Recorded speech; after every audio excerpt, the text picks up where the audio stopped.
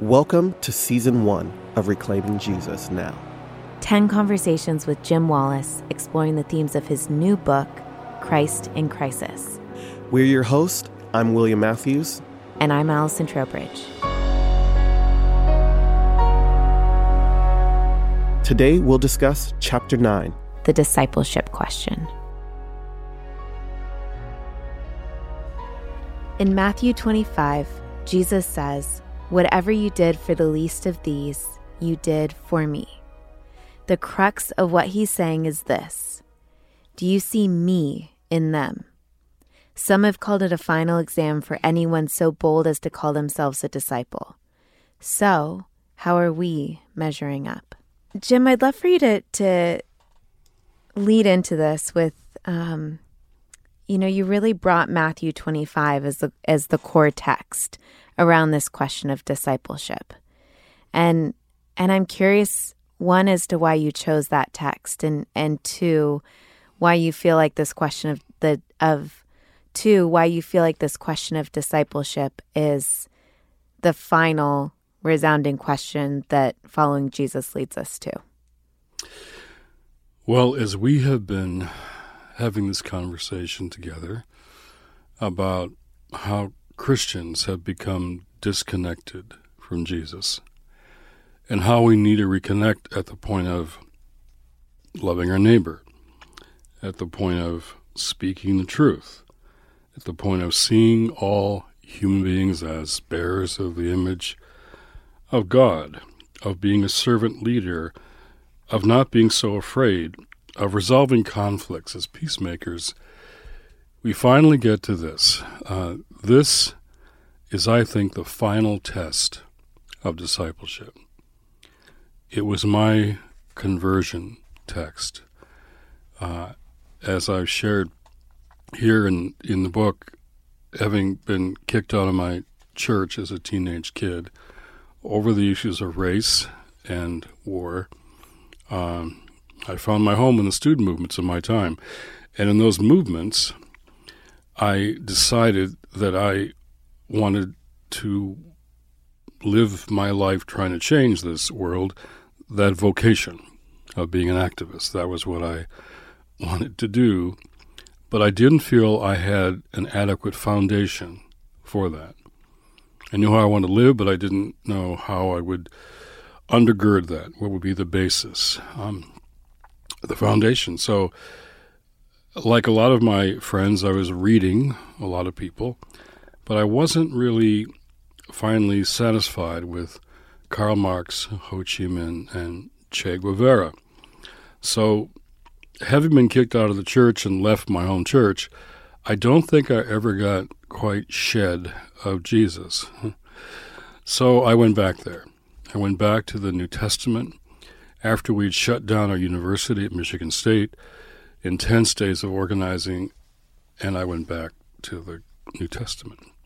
I found the Sermon on the Mount, which we discussed in our last conversation, how this was, as you called it, Allison, the upside-down kingdom, turning everything upside down. This turns the world around. This is what Jesus said we're supposed to do as his disciples. And I had never heard a sermon on that Sermon on the Mount before. But then I got to this text, this Matthew 25 text, and I'd never seen or heard anything like this in my life. It was the most radical thing I'd ever read, more than Ho Chi Minh, Che Guevara, and Karl Marx. This is the "it was me" text. I was hungry, and you fed me or not. I was thirsty, you gave me a cup of water or not.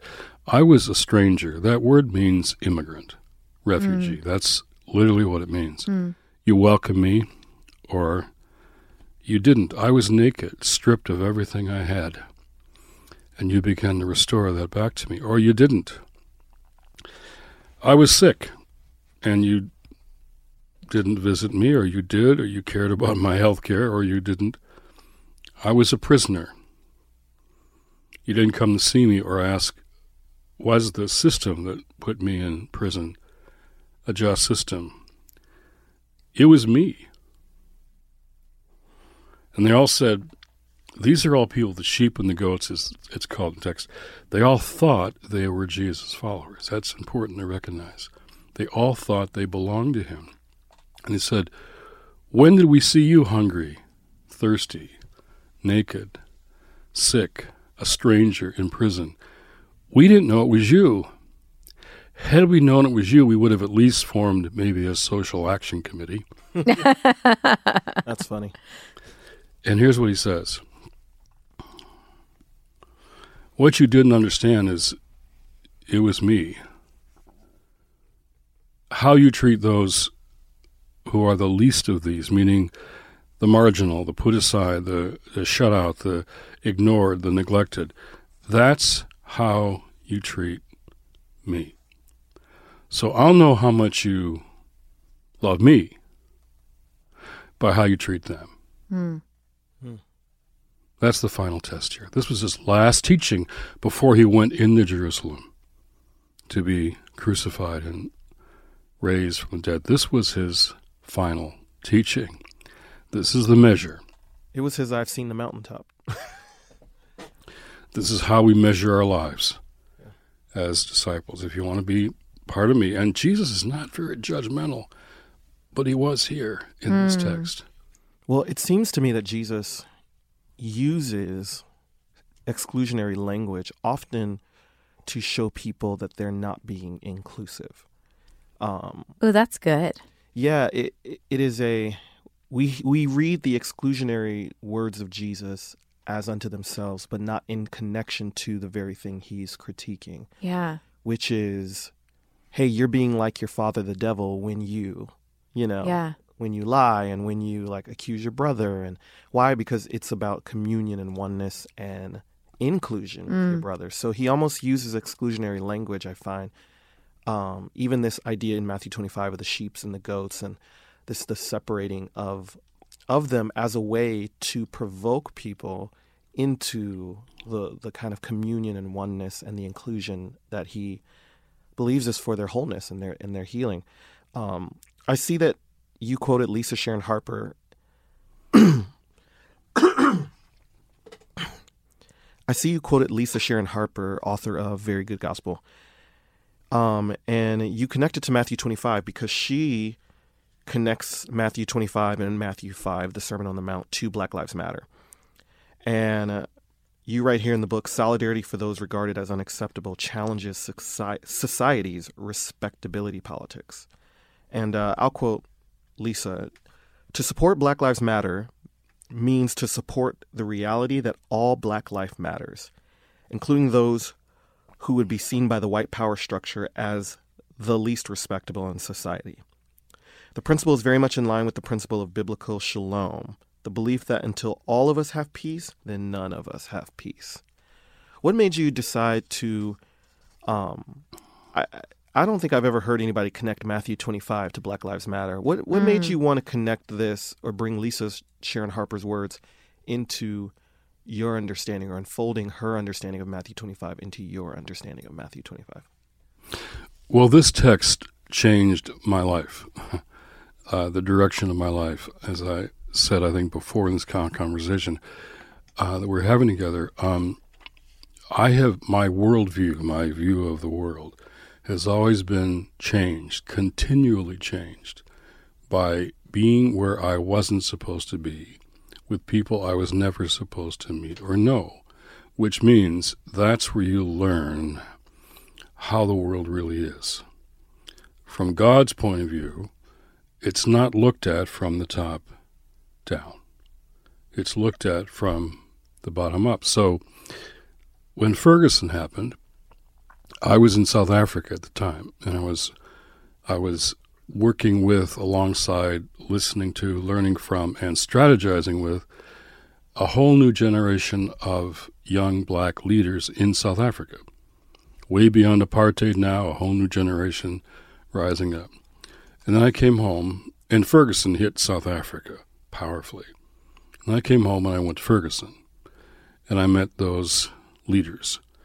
And their view, their experience, if Black lives don't matter, none of our lives matter. Or let's put it this way, until Black Lives Matter.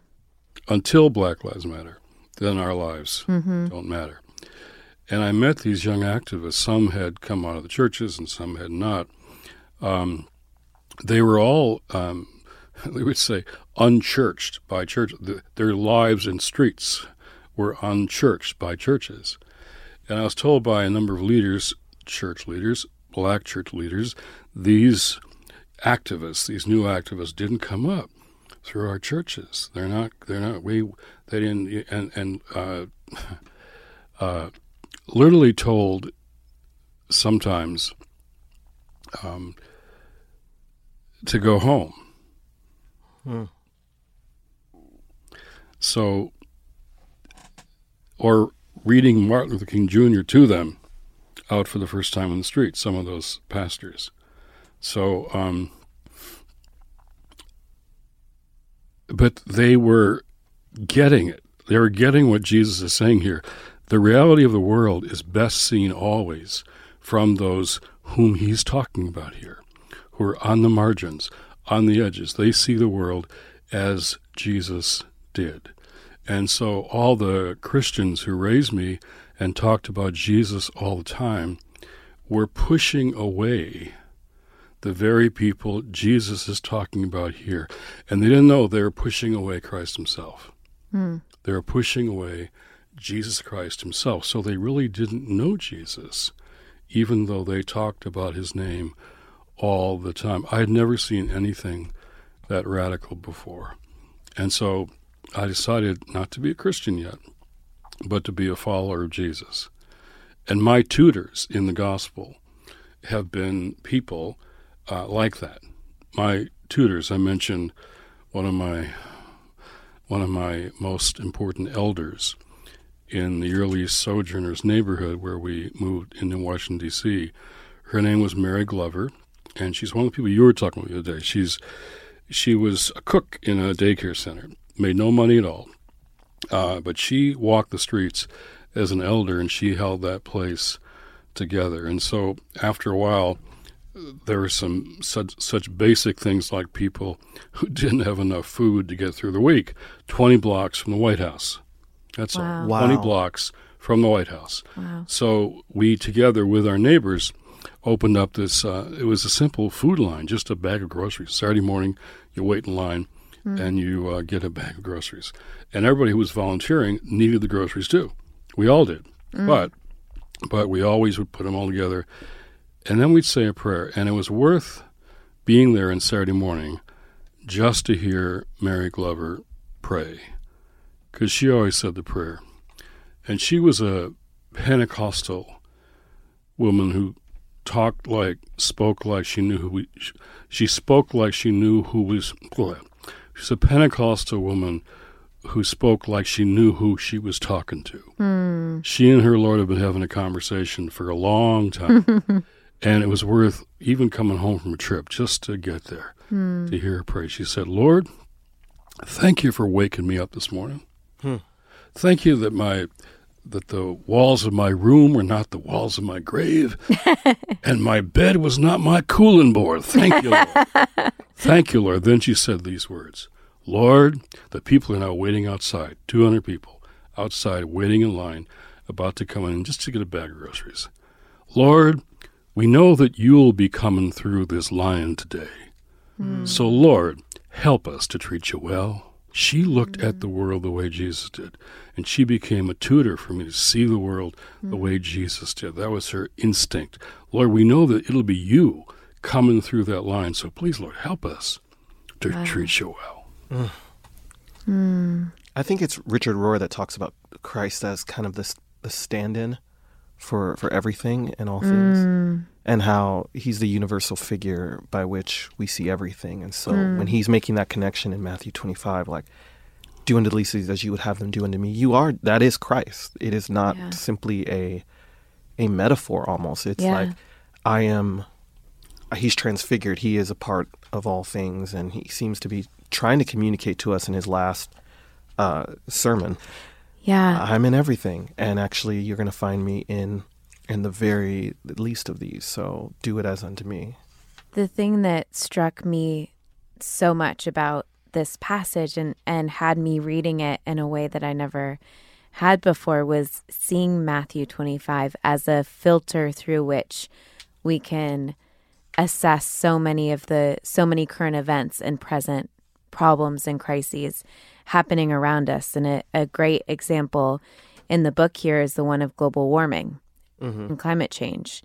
And looking at that through a Matthew 25 lens, we see how the people who Jesus named as the least of these are already being affected by climate change and are the ones who will be most devastated by it in the future. You say, for the hungry, it means the expectation of massive food shortages and starvation.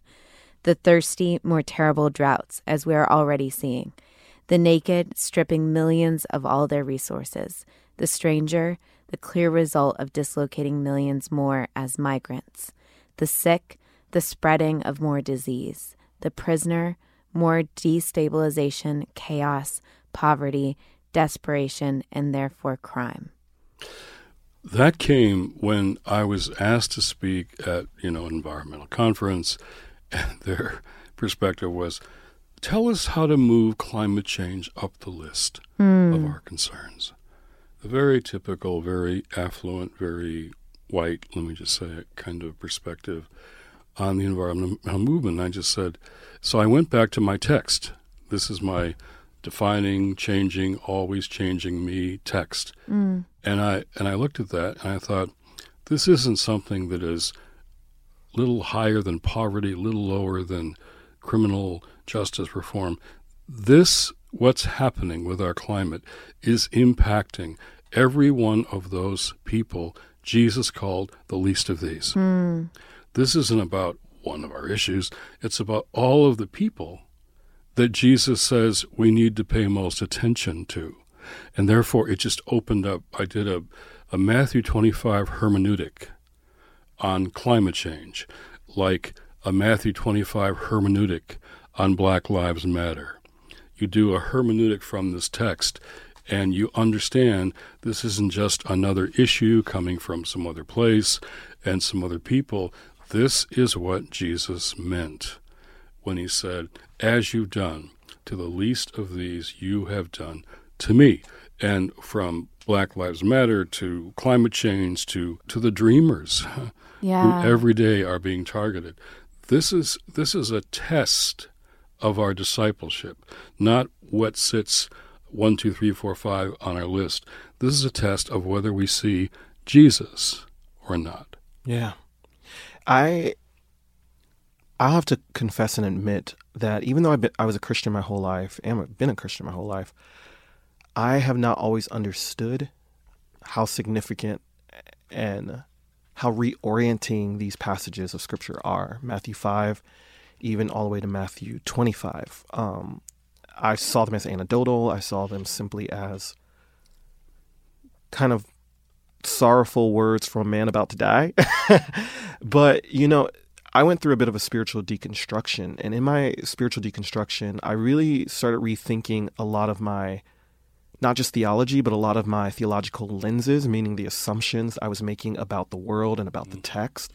And one of the authors who probably did this for me the most was a man by the name of René Girard, who was a French anthropologist and a philosopher and a literary critic. And René Girard really helped me change my sociology. I saw the root of human culture as coming from a vastly different place than as I previously understood it. And those of you that don't know René Girard, he was probably one of the most brilliant anthropologists and social critics. He came up with this thing called mimetic theory, where he basically argued that desire itself is mimetic, that we mimic each other's desire, and therefore it creates jealousy, envy, rivalry, and comparison. But that always leads to what René would call the scapegoat mechanism. And actually, René is probably the reason that word is popularized, at least in academic circles. Yeah, I think you're right. Was his understanding of desire, the root of desire. And you might think, well, okay, what does that have to do with Scripture? He actually began to use the biblical text as an unmasking or an unveiling of the scapegoat mechanism. And one of the things he said was that Scripture, as a literary understanding, unmasks to us that the scapegoat or the victim is innocent. And he kind of argued most literary works, Greek mythology, Roman mythology, was always masking the fact that we were creating scapegoats, killing them, and they were often victims. And then in the retelling of the story, we would deify them and make them these gods.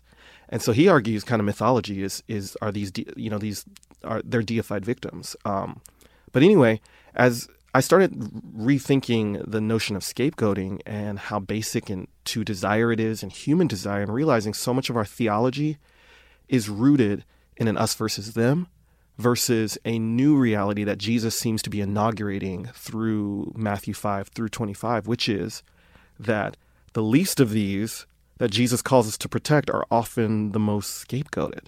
And that's why he's calling us to protect them, because they're him and they're us. And it's this communion oneness thing we see in John 17, right? That I and the Father are one, and so that you would be one in us. And this intimacy of the divine with humankind. And so when we other and when we scapegoat, we are dehumanizing. We are destroying the image question. We are like everything that we've been talking about to me kind of lends itself towards this notion that Jesus is calling us out of the scapegoat thing. Stop scapegoating each other. Stop projecting your sin and your blame onto each other. Stop accusing each other. You become the Satan when you enter into accusation and blame. And actually, when we're called to enter into radical love and forgiveness and mercy and hospitality. And so for me, that like completely reshaped and reformed my Christian theology. It gave me a new sociology, a better sociology, by which I actually understood the text, and I understood a lot of the words of Jesus that didn't quite make sense to me. And I was telling them earlier, it almost feels like red pill, blue pill matrix thing. Once you see the scapegoat mechanism, you can't unsee it at all.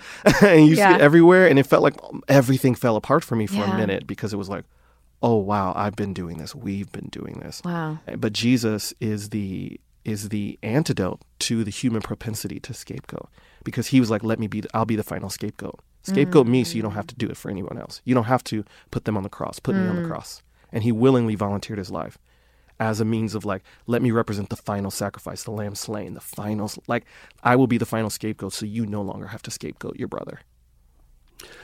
So that's what I talk about in this chapter, is applying Matthew 25. So let's apply what Rene Girard's saying about scapegoats to this text and to where we are right now. Yeah. Okay? In the 2016 election, right afterwards, I was getting all kinds of really fearful calls from activists who were working with immigrants and refugees, from people working with young men being racially policed, black pastors worried about their young people in their youth groups, and Muslims who didn't know if they even belonged here anymore. So I'm getting all these calls from all these people worried about people being scapegoated. And the people being scapegoated are the very ones Jesus is here saying we should see and protect, and the ones who are being politically targeted by the new administration were these same people. Yep. The least of these. So then what happened was very fascinating. A text began to rise up across the country. This text, Matthew 25, this text that I love so much, I could see it, hear it, being raised up across the country. A group of activists called, and they were around immigration, and they said, Jim, this is the text that God's giving to us right now. This is our text. Or on racial policing. The same text came out of black pastors working to protect their youth group leaders from the police. And then Muslims saying, where do I fit? Where do I fit? So a number of us began to have conversations about this text and how the text was rising up after the election. This text was becoming a way of thinking about this, of who was being targeted, just as you said, or as Rene Girard said, who was being scapegoated for political purpose. Yeah. So the Matthew 25 text became a Matthew 25 movement that we talked about, prayed about, gathered about, retreated about.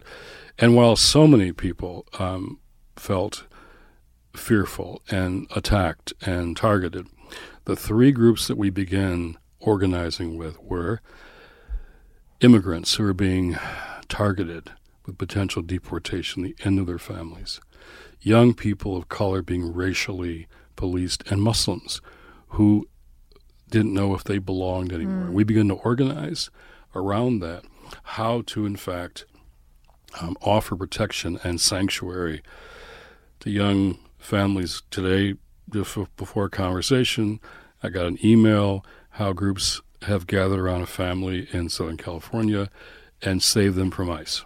Wow. Just save them from ICE. The book tells stories about people saving young people, families, pastors, a Pentecostal pastor who's been undocumented for years, decades. Yes, that story so stood out to me. Pastor Noe. Yes. How did that stand out to you, that story? Oh my goodness.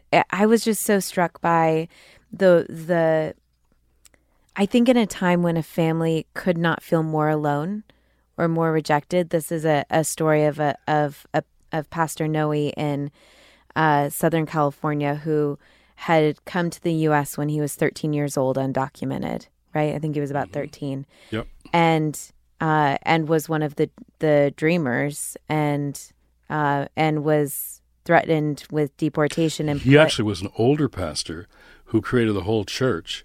Oh, he was? Yeah, he's a Pentecostal minister. Wow. Been for decades, married to a citizen wife. His kids are citizens. And he went in to check with ICE every year just to say, yep, here I am, I am. They're waiting outside for dinner. And he got detained, put in an orange jumpsuit, and told he was being deported right away back to Guatemala. And held in detainment for several months. And what struck me was there's this line about how it was like the Matthew 25 community rallied around him in this whole like national pressure with local persistence.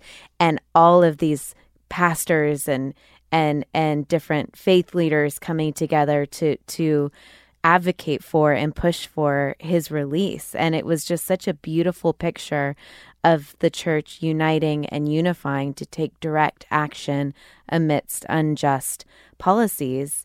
And in 2017, after two months, 59 days of detention, he suddenly and unexpectedly, they just let him go. By a movement that called itself Mateo 25. So beautiful. I love that because as you see these government bodies trying to otherize and weaponize, hate and racism and white supremacy against, lots of these people, you're also seeing advocacy rise up that is kind of stopping the scapegoating process. Yeah. It's like scapegoating doesn't work if folks call out the process as it's happening. So when you call out the demonization, it's very hard for the scapegoating to take place because it's revealed and then it's seen for what it is. That's how Jesus unmasked the powers and principalities through his sacrifice, because you saw the victim was innocent. And you're like, oh, wait. Yeah. Oh, yeah, it's you guys. You guys are the ones projecting and doing this stuff. And I feel like that's kind of that story is such a beautiful depiction of how the church, as a mediator and an intercessor, gets to stand in that place of interrupting the powers and the principalities and saying, no, you can't do that. You can't scapegoat those people. You can't demonize them. We're not going to let you other them. We're going to expose it with light and love, and we're gonna be a refuge and a sanctuary. And nothing like that. Nothing pushes back the forces of darkness and Satan and hell other than when the church stands in that space and holds light to it. Yeah. And Pastor Noe's preaching inside the detention center, and 17 people had a reconciliation with Christ while he was in there. Look at God. It's so cool. Look at God. In this very special season of The Soul of the Nation, the Reverend Jim Wallis is sitting down with Democratic presidential candidates to discuss the role of faith in policy and politics. Senator Cory Booker.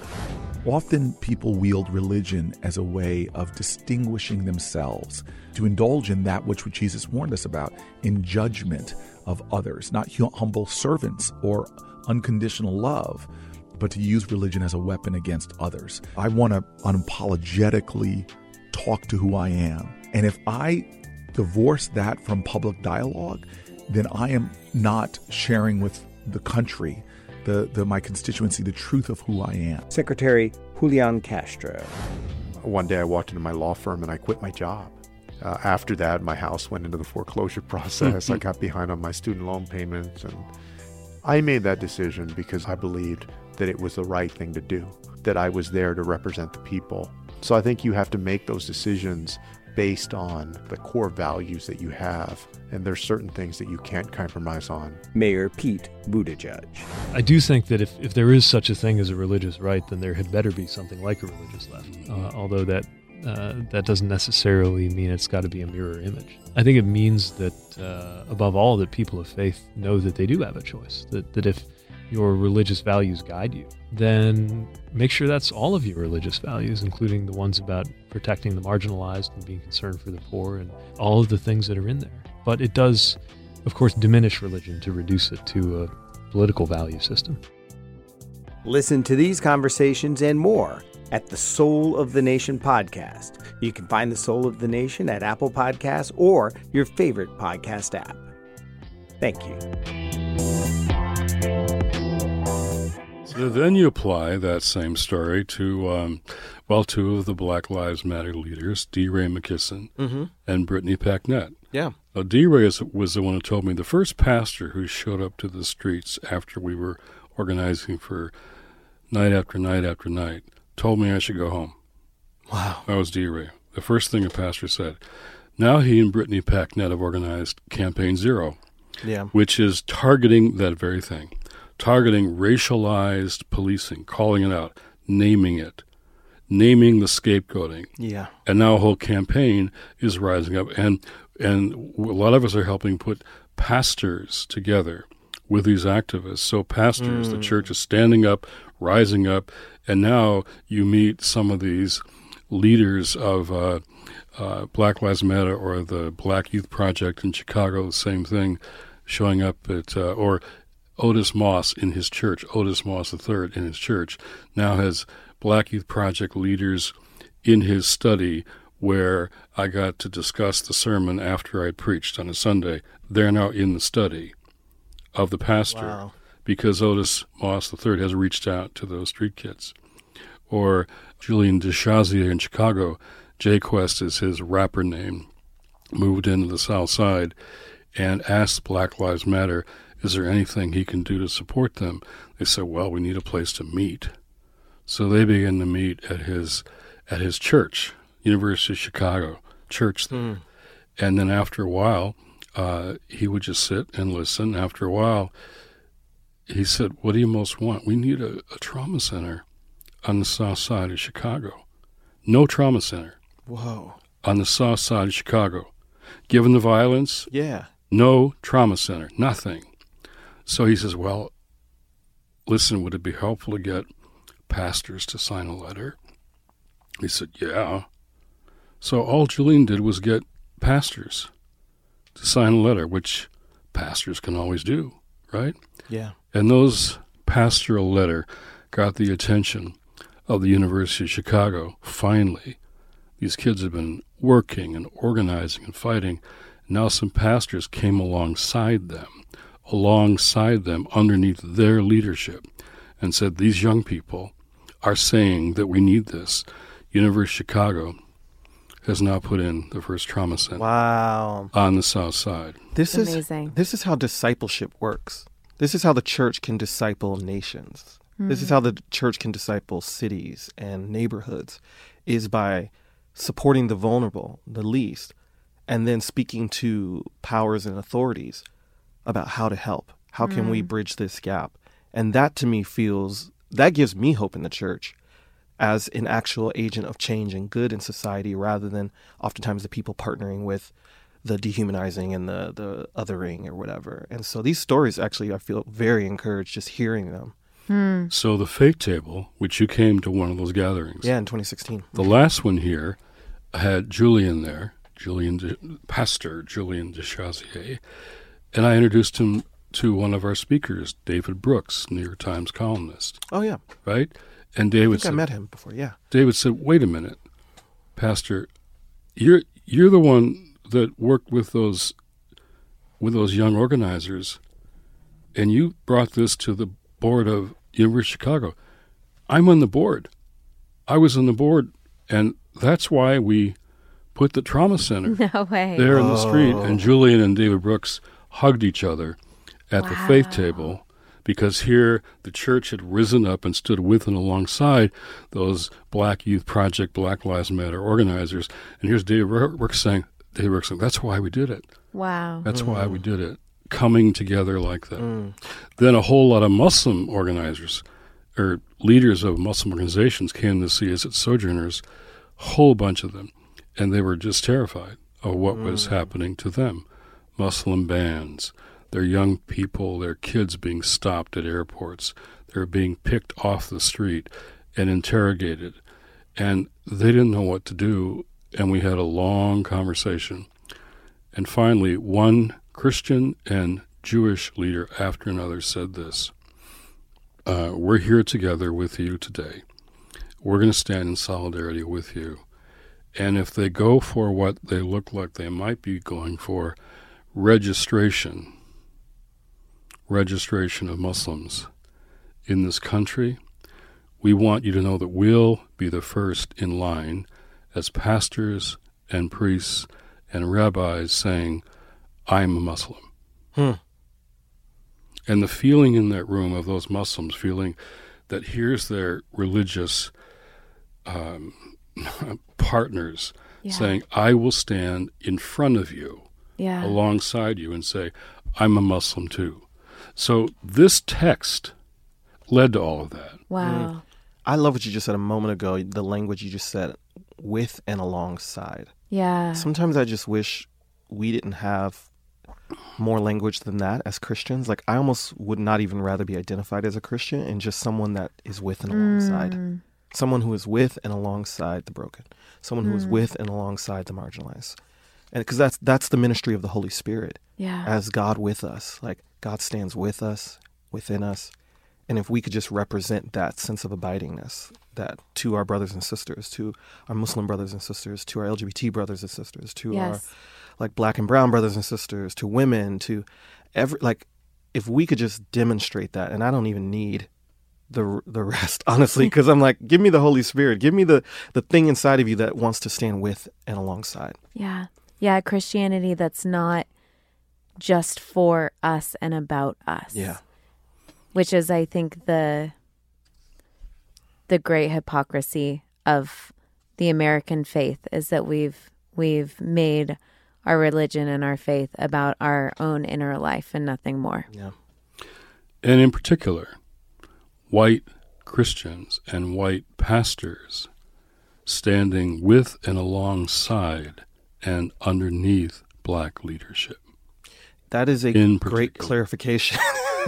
In particular. Yeah. Because a lot of progressive folks want to get involved, and then it's a habit. It's a habit of privilege to want control. You get to be in the passenger seat, but you don't get to be in the driver's seat. I can fix this.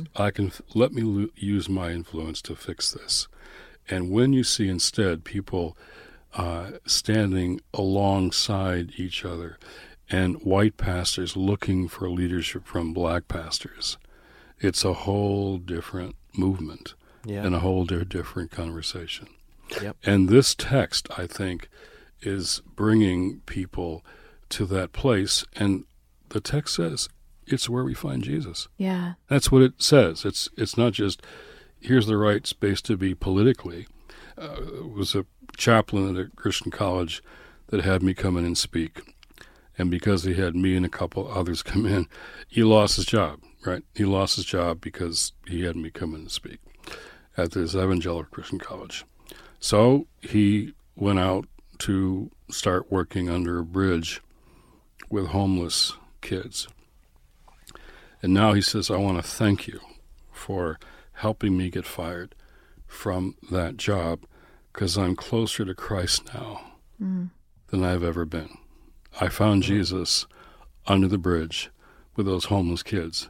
And now I used to be chaplain, but now I'm closer to Christ than I've ever been. And I hear that again and again and again from people who just go and begin to be there and show up.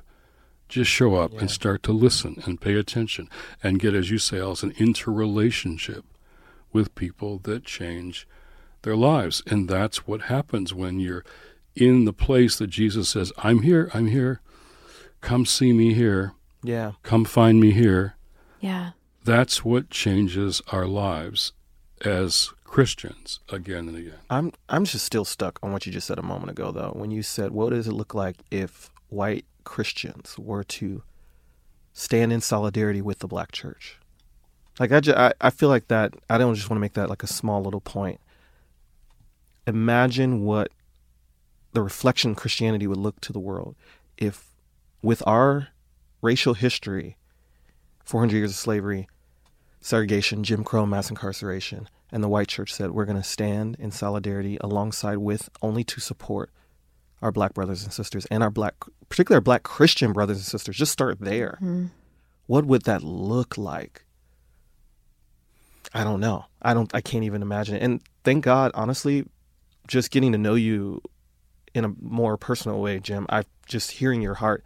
Thank you for being a white Christian man who has constantly, for decades, asked the question, but as well modeled your life in such a way where the authority and the voice of black and brown Christians not just influenced you, but you allowed it to be the lens by which you saw reality.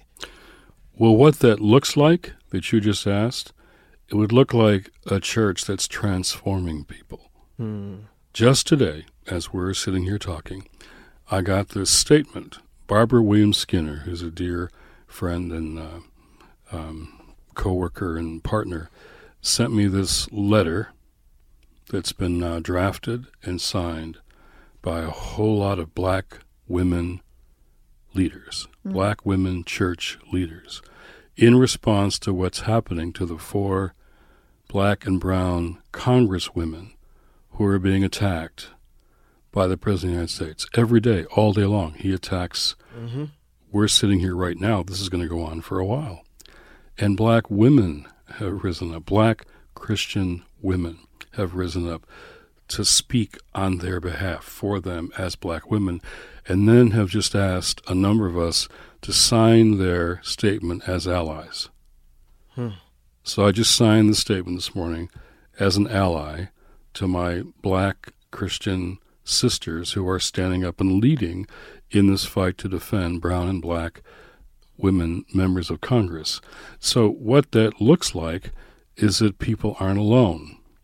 And it means this Jesus can change and transform our lives and disrupt our sociology. When our white American affluent sociology trumps our theology, which is this. Matthew 25 is theology. Yep. It's not just politics. How can our theology trump our sociology? How can our theology as brothers and sisters, where Paul says in Galatians, there is no more male and female, Jew and Greek, slave and free. Those 3 divisions are race, gender, and class. The world's divided by race, gender, and class all the time. It's always those 3. And they're all in relation to each other, but they're always those 3 there. And in Galatians, Paul says, no more Jew, Gentile, male, female, slave, free. We are one in Christ. Now, that text in Galatians, that was a baptismal text at the baptism of early Christians, which means, now, baptism, of course, is public, right? Yeah, public confession. Public statement, confession, I'm now belonging here. That statement is saying to all those around, we are trying to overcome, transform, be freed from these divisions of race and class and gender. That's what our movement is. That's what our movement does. If you don't want to be a part of that, go somewhere else. If you don't want to be a part of a movement that is transforming and overcoming these horrible, hateful, painful, violent divisions, please go somewhere else. Don't come here. And it's wild because it feels almost a little insidious, if I might use this word, because that scripture is often used as a way to, I've seen it used as a way to diminish and squash the voices of women and minorities. Like, oh, well, you shouldn't be worried about being a woman because, we're not, you shouldn't be worried about that. Or, don't be black. Like, I've been told that many times in white evangelical churches, which is kind of the opposite of what you're saying. You're saying we're building a new community where those identities are not the whole of who we are, and who we are in Christ is much bigger. And that leads directly, that whole biblical pilgrimage leads to that Revelation conclusion where we're all worshiping God together in Revelation, in our own languages, in our own tongues, in our own tribes, in our ethnicities. We don't become some one amorphous blob. Denominator, which of course in the church would be white. Yeah. No, we are who God has made us to be in all our glorious diversity, worshiping God together. And that's the power of what could happen if we did what you're saying, if we stood together on behalf of, particularly in defense of those who are, Jesus says, the least of these. That would show that this kind of community can transform the world. So going to this issue of the vulnerable, the least of these, and a specific issue that touches on race, gender, class like no other, I was surprised and appreciated that you raised the issue of abortion in this chapter and went quite deep on it. And I would love for you to share with us, Jim, just some of your thoughts on how this Matthew 25 text and the idea of discipleship informs a Christ-centered thinking on this issue that has been so divisive in both our churches and our politics. Well, I really down deep hope that this Jesus, this kind of gospel, can bring us together even across some of those terrible dividing lines. Pro-life and pro-choice have become fighting words all over the place. So I put that in this chapter because I'm trying to say, Jesus is saying, focus on those who are most vulnerable. So in this debate about abortion, that's not happening really on either side. Because look at the data. Most women, the majority of women who finally want to decide to have abortions are not married. Many are on their own, and they're low income. They don't have support. They don't have health care. They don't have nutrition. They have unequal pay. They are people who are often on their own and vulnerable. And if the pro-life people, I call them the pro-birth people, I'm not sure they're pro-life, but the pro-birth people don't see the vulnerable woman who's in that, what many have called often a tragic or desperate situation. They're not seeing the vulnerability of women. Even in what's happened, there is so much inequity of power, so much sexism, so much differentiation of power, and the woman who has to bear the burden of this and bear this child is vulnerable as a woman, and the right just doesn't get that. But when a couple that wants to have a child gets pregnant, it's almost often within 2 weeks or 3 weeks that they're talking about this new vulnerable child who is the center of their lives now. and they're talking about the future, and they're changing how they live and eat and behave, and speaking Chinese into the womb of the mom, and all this. There this life, this potential life, this life that's becoming the child of God is so vulnerable. So we've got two vulnerable people here. Not one, but two. How do we understand the vulnerability of the woman in that situation and the vulnerability of the life that's becoming? And you can argue about theology and when life becomes life, and science actually showing that these lives are more viable earlier than we thought. All of that's going on, but we're just take one side or the other. We're not seeing how we're dealing with two vulnerable lives here. So to me, this text helps with that. Now, that doesn't answer all the questions. What kind of public policy? Most people in this country don't want to criminalize a difficult and desperate choice. But most people would like to see abortion reduced. How do you prevent unwanted pregnancies?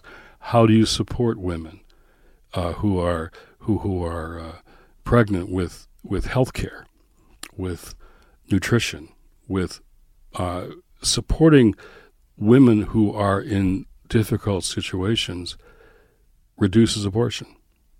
All the data shows that.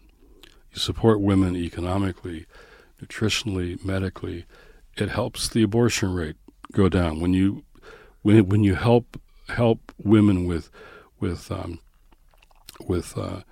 child care and planning and birth control, this helps abortion go down. So one thing we could agree on is let's agree how to best reduce abortion. I don't believe that banning abortion reduces abortion.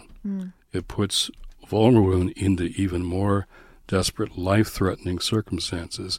I don't believe banning abortion is the way to reduce abortion. But many things we know do reduce abortion. Why couldn't we have common ground, pro-life and pro-choice, around let's together find ways to support women, particularly vulnerable women, in reducing abortion? That would be, I think most of the country is probably there. Yes, yeah. But how do we get that into our politics, which are so polarized on both sides? Understandably, unborn lives, women, this polarization, maybe in this Matthew 25 context, we could see how vulnerable two people are. Just as a man, I won't speak too much on this because I've just taken my voice out of this because I'm like, I'm not a woman. I don't have to make this choice. And also, too, I want to center women's voices in this conversation because I often feel like it is men talking about this a lot. But I do want to say to you, Jim, thank you for articulating a third path. Thank you for asking that question. How can we see that there are two people vulnerable here? I find that to be so lacking in the conversation, not just asking about the viability of a fetus in the womb, but also what situation created someone to want to make that choice. And I'm not even wanting to shame anybody for making that choice, as much as I don't think we have centered women in the conversation, in their bodies and also their vulnerabilities and the situation that often gets created around that. So I just want to say thank you for that. And I hope a lot of men can hear that, especially pro-life men, and listen to Jim give you a beautiful challenge to see somebody maybe you're not seeing in the polarization. Well, the last sentence of that section says what you just said. I'm the author of this, and I'm a man. So I can't feel and experience this the way women do. So women's voices have to be lifted up on this question, be the center of the conversation. Now, Allison, you deal with this issue with women all the time. You know people who have been in the circumstances.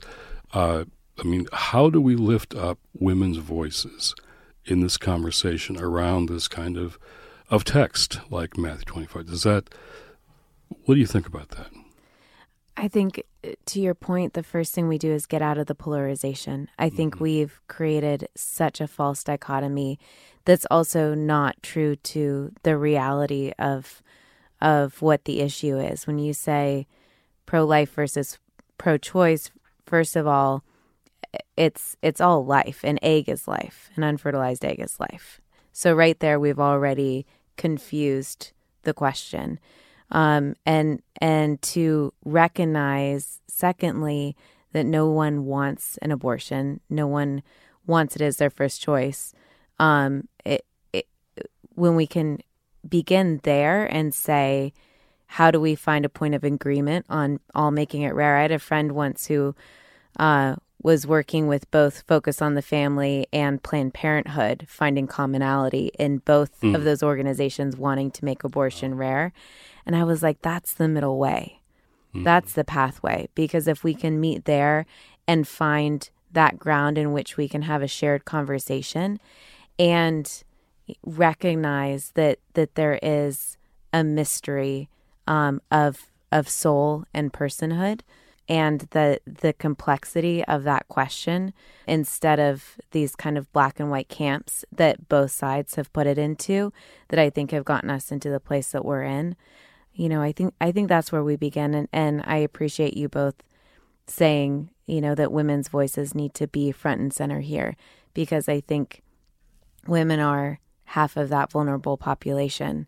And so how do we both see that, so many women who are facing this choice are poor, are desperate.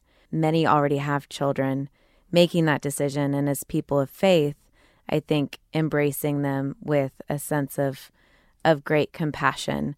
I'm so inspired by people of faith who walk with pregnant mothers who to foster children, of parents who can't care for their children, as you and Joy have done, Jim, of adopting babies who come from families who can't care for them, who have really stepped in active ways instead of stood outside picketing and shaming. That looks like Jesus in this issue. There's a lovely phrase called the consistent ethic of life. A consistent ethic of life, meaning that we're for life here, life and dignity. Yeah. Not just on this issue, but on poverty. Yes. The death penalty, on nuclear weapons. Yeah. And those who say they're pro-life but only care about the issue of abortion, I would say that sounds more like just pro-birth. It also sounds like your values got co-opted by a political agenda, if that's your only main concern in this argument. And that's how this issue is used politically. And it also sounds like you are probably a man who wants to control women's bodies. That's what women often feel, and there's truth to that, that in the pro-life movement, there are men who indeed are not fighting for equal rights for women in society or the church. But then there are women and men who care about equity. There are movements all over the place defending the dignity of all human lives. And so to just focus on one issue and have that issue be used politically, which is happening all the time, that's not a consistent ethic of human life, or a seamless garment, as somebody once said. So that's what I'm looking for, more of a consistent application of life and dignity for all of us, and especially attending to those people that Jesus talks about.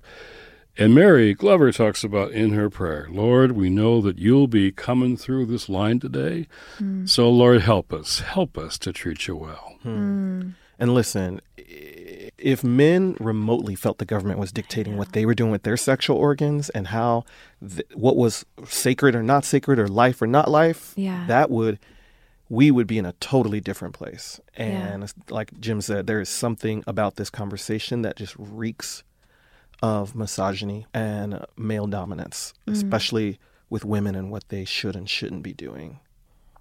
On this question, we see the polarities, sometimes on both sides, the extremes on both sides, making people feel, again, politically homeless. Yeah. Because they see and feel these issues These are moral questions. Yes. These are moral choices.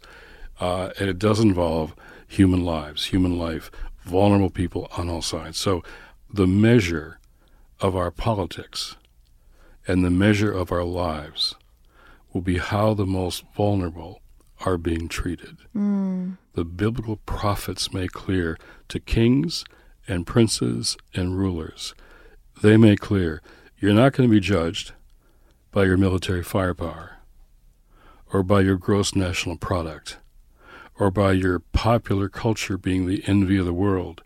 You're going to be judged, whether you're Christian, Jewish, religious or not. If you are rulers and princes, you'll be judged by how the poorest and vulnerable are doing in your midst under your governance. That's the test. That's Jesus' final test of discipleship, and it's applied here to the nations. Not just individuals, but to nations. How we treat the poorest is the measure, finally, of our success.